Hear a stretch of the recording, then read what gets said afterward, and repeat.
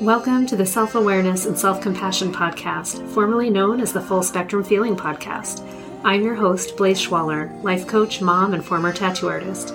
I help people heal their past, speak their truth, and love the lives that they're living now. Join me here every week for conversations on how to live an imperfect but fully engaged life that embraces all the feels so that you can stretch into your best life while enjoying the you that's here right now.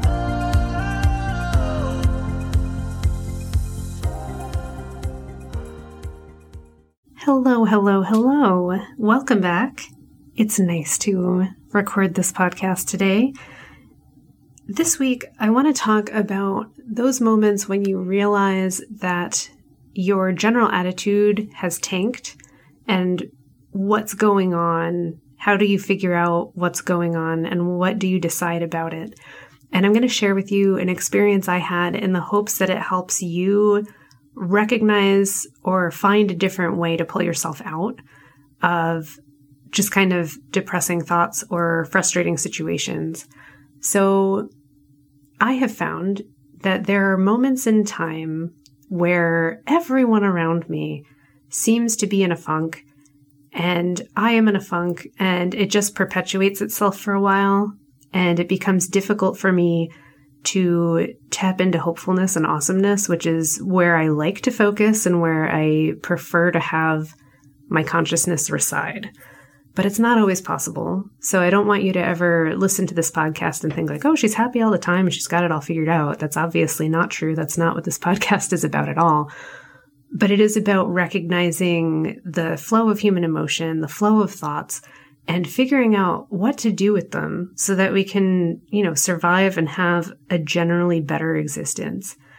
So when I found myself generally in this funk, the first thing that I found myself doing was coming up with all of the justifications of why being upset was true. And I think a lot of us do that, and it's natural, and it's what we gravitate towards is to go, this is what I'm feeling, this is what I'm thinking, and let me go look for all of the evidence of why I'm right. And guess what? You can do that, and I surely did, and I found all of the reasons why people suck, and everyone is bad, and my finances are bad, and my hobbies are frustrating, and this isn't working out, and I'm not doing this right. And it just snowballed a lot. And then I would notice in my friends' lives, like they were having their own drama, and I would be mad on their behalf and be like, those people suck and this is unjust and everything. So it just made me, everywhere I looked in any direction, there was a reason to be mad, a reason to feel like we're all put upon and life is hard and maybe it's out of our control and there's nothing we can do. Now, that is a really difficult place to exist in when you feel like you're out of control and there's nothing you can do. And I know this. And so I stopped and went, okay, how do I handle this downward spiral that I've gotten myself into? And how can I help some other people recognize when they're in one and pull themselves out? So for a while, I started going, are these situations true? And even if they are, is focusing on it helping?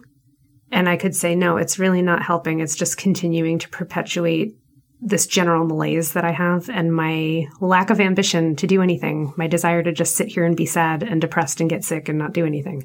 So if the answer is no, it's not helping, then I was like, okay, then you have to come up with a different thing to look for or a different idea to focus on. And at this particular time, I couldn't come up with one. And I was like, oh, shit, this is like what I ask people to do sometimes is like, what else can we focus on? And it really put me back in touch with the reality that when you're stuck in a rough spot, it is hard to find that new thing to focus on and the thing to raise you up. So it's good to seek outside help to be like, what else could I focus on that might be better?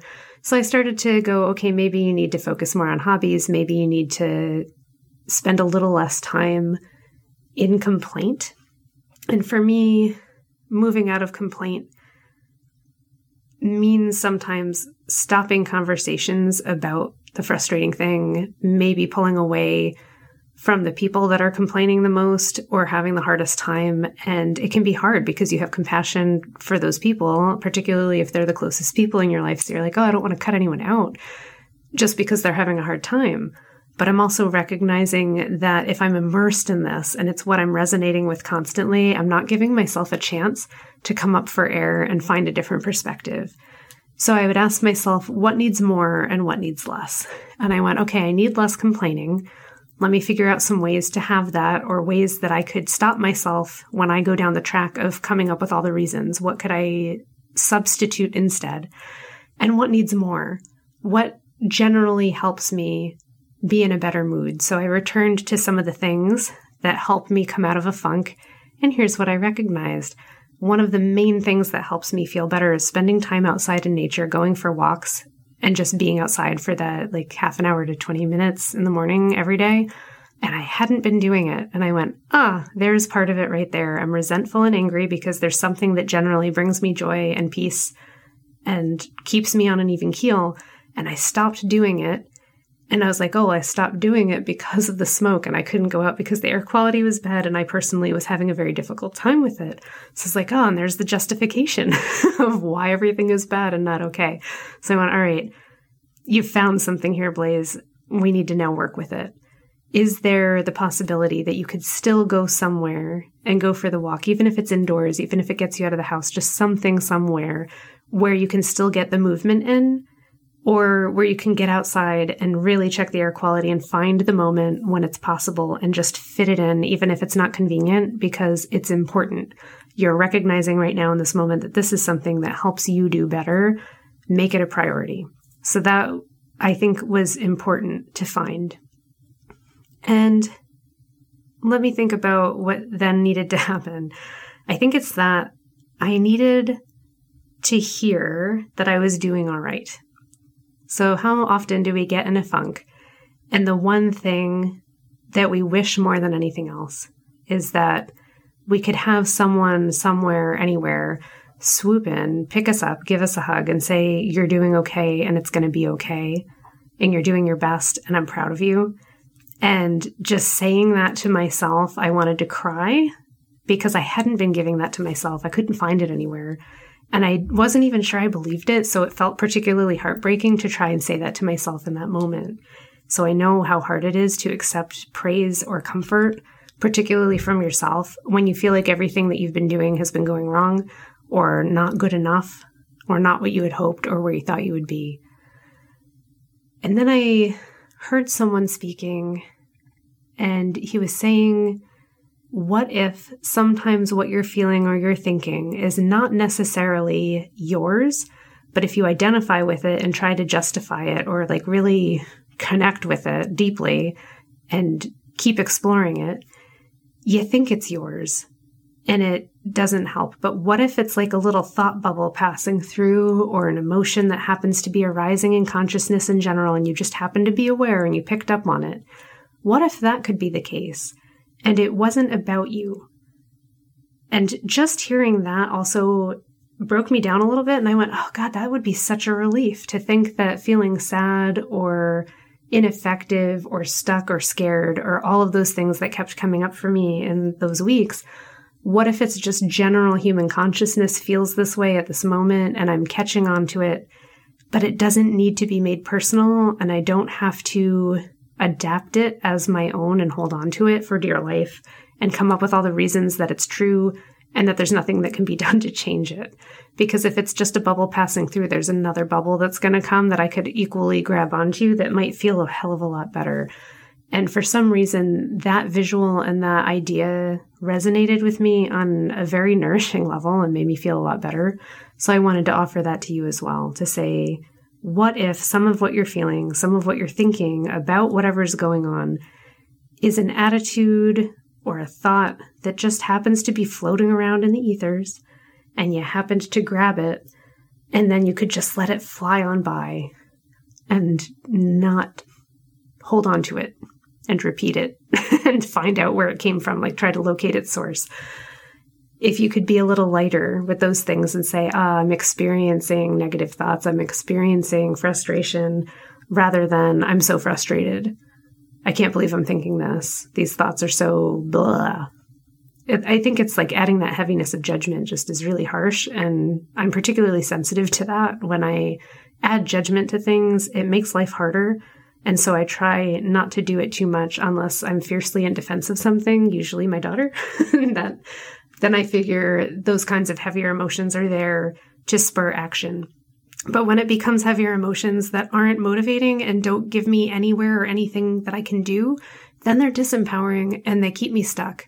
So I need to allow them to flow and find the zone where I feel like I can keep going and where I can thrive. And I think this harkens back to the last talk that I had, which was about slowing down that pace and recognizing that not all things can happen at once. Like, that's not the experience that we're having. We're embodied beings living on Earth. This is how it works here. It's like really slow and we have to deal with that sometimes. We can imagine very quickly, but we can't manifest instantaneously. And that's just how life is. Yes. And so if you too have found yourself in a pocket of shitty thoughts and frustrating feelings and just despair and angst and all of that stuff, because it does arise, know that you're not alone and know that you don't have to continue to associate yourself with that. That you can say, this is coming through and I acknowledge it, but what if I just allowed it to come and go? Or just be around, but not identify with it so deeply, if that could help you feel lighter in your heart. And what needs more? What do you need to do more of to make yourself feel better? What do you need less of? And it could be, I need to think about this less or interact with this person less, or maybe I just need less projects. And then you can kind of find the balance of those things. So when you ask like more today, less today, which ones, you probably will have a pretty clear answer. And that is very empowering to know specifically what to do and what not to do. And just take it on a moment-to-moment, day-to-day basis. Don't make like giant decisions about your life when you're in a rough space. That's another thing that I'm very clear on when I'm very low, is that is not a great time to make a sweeping decision about anything.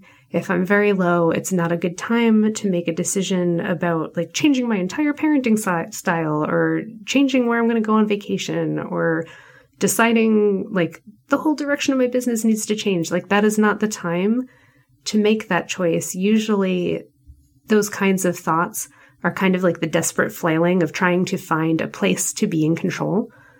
But you can control much smaller things, and that lets you have that stable platform from which to make informed and more calm, grounded decisions that can last. Yeah. So I hope that this discussion of my own, frantic experience of angst the last few weeks has been helpful to you in some way. And that by sharing it, it's giving you, at the very least, the knowledge that you're not alone in grappling with feelings of just difficulty. It's part of being human. It's part of being alive. And I know that we all handle it as best that we can. And I know that you are too.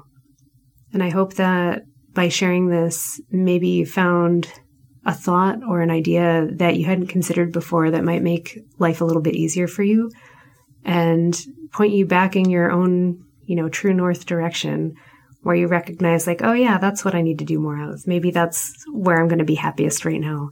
And that things even out for you and you catch on to like the next, feeling and thought bubble that might arise in humanity that hopefully is a lot more hopeful and buoyant.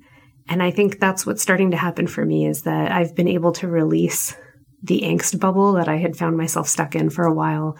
And as that's passing on by, I'm able to perceive hopefulness. I'm able to perceive excitement and to consider it, with a more open heart and also at that slower pace, because that's where I really need to be right now. And if it's where you need to be right now, amen, let's do that.